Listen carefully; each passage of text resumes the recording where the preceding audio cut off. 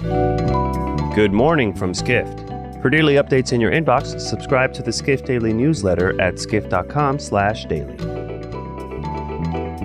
It's Wednesday, July 5th, 2023. Hotels are increasingly viewing wellness as a way to attract travelers, placing a greater emphasis on their physical and mental well-being. So what strategies are hotel brands taking?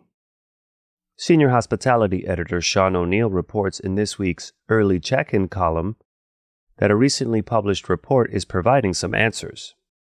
O'Neill writes a report by consultancy firm RLA Global is a rare effort to quantify wellness trends in hotels. The report analyzed data at more than 2,500 properties worldwide with some wellness offerings, including gyms, spas, and yoga classes. O'Neill notes the report indicates hotels need to make significant investments in wellness activities for the sector to be profitable. He adds an extensive wellness offering typically translates into higher occupancy, higher average daily revenue gains, and higher profit.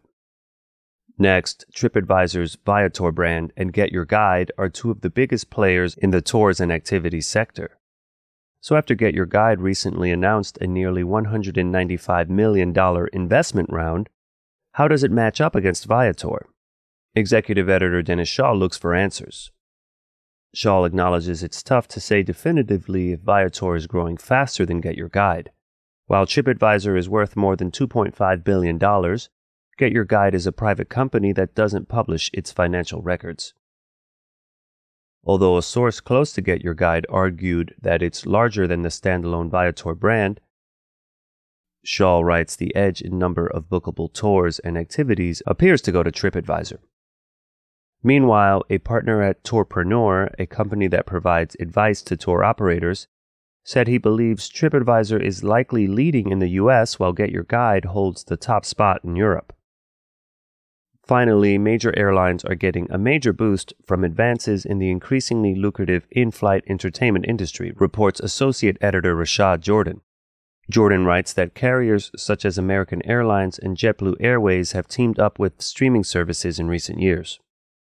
American offers the use of an Apple Music subscription to stream in-flight without the purchase of Wi-Fi. Meanwhile, JetBlue will provide passengers the opportunity to stream content from Peacock starting this summer. A JetBlue executive said travelers with a Peacock account will be able to stream all of the platform's content from their own devices during flights. Jordan adds that airlines' efforts to enhance their in-flight entertainment options have gotten a helping hand from improved aircraft designs. Hawaiian Airlines and United Airlines are introducing new in-flight entertainment systems on aircraft that will start flying in the next 2 years.